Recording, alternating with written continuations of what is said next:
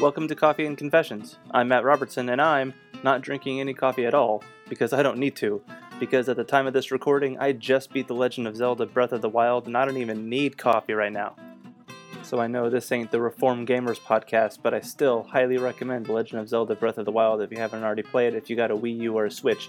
In any case, we are starting today the Augsburg Confession, the primary Lutheran confession written in 1530, so substantially earlier than the Westminster Confession or the 1689. Let's get right into it. Article 1. Of God.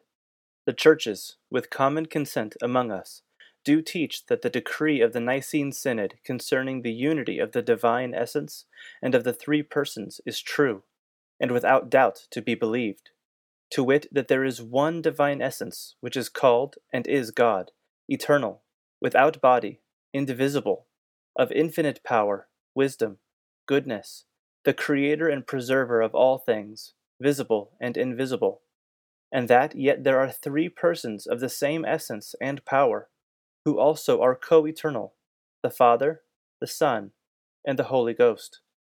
And they use the name of person in that signification in which the ecclesiastical writers have used it in this cause, to signify not a part or quality in another, but that which properly subsists. They condemn all heresies which have sprung up against this article, as the Manichees, who set down two principles, good and evil. In the same manner the Valentinians, Arians, Eunomians, Mohammedans, and all such like.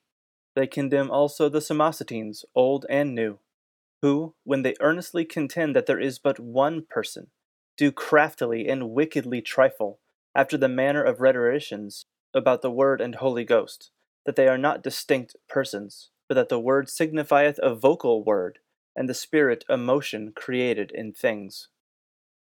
Article 2. Of original sin.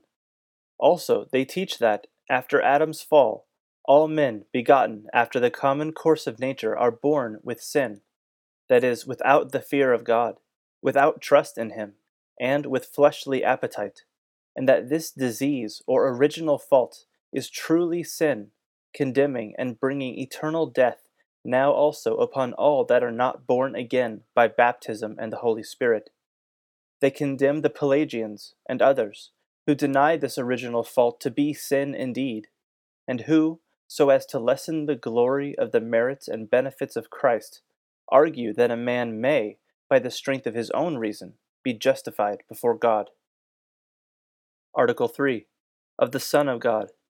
Also they teach that the Word, that is, the Son of God, took unto him man's nature in the womb of the Blessed Virgin Mary, so that there are two natures, the divine and the human, inseparably joined together in unity of person, one Christ, true God and true man, who was born of the Virgin Mary, truly suffered, was crucified, dead, and buried, that he might reconcile the Father unto us, and might be a sacrifice not only for original guilt, but also for all actual sins of men. The same also descended into hell, and truly rose again the third day. Afterward he ascended into the heavens, that he might sit at the right hand of the Father, and reign forever, and have dominion over all creatures, might sanctify those that believe in him, by sending the Holy Spirit into their hearts, who shall rule, comfort, and quicken them, and shall defend them against the devil, and the power of sin. The same Christ shall openly come again, to judge the quick and the dead, according as the Apostles' Creed declareth these and other things. Article 4. Of Justification. Also, they teach that men cannot be justified before God by their own powers, merits, or works, but are justified freely for Christ's sake through faith, when they believe that they are received into favor, and their sins forgiven for Christ's sake, who by his death hath satisfied for our sins. This faith doth God impute for righteousness before him. Thank you for listening to Coffee and Confessions. I hope this reading of the Augsburg Confession was edifying for you. If it was, subscribe and leave a review on iTunes. I always welcome questions, comments, and criticisms, and you can reach me on Twitter at AudioConfession. Have a great day, brothers and sisters, and join me next time as we go through the great confessions of the faith.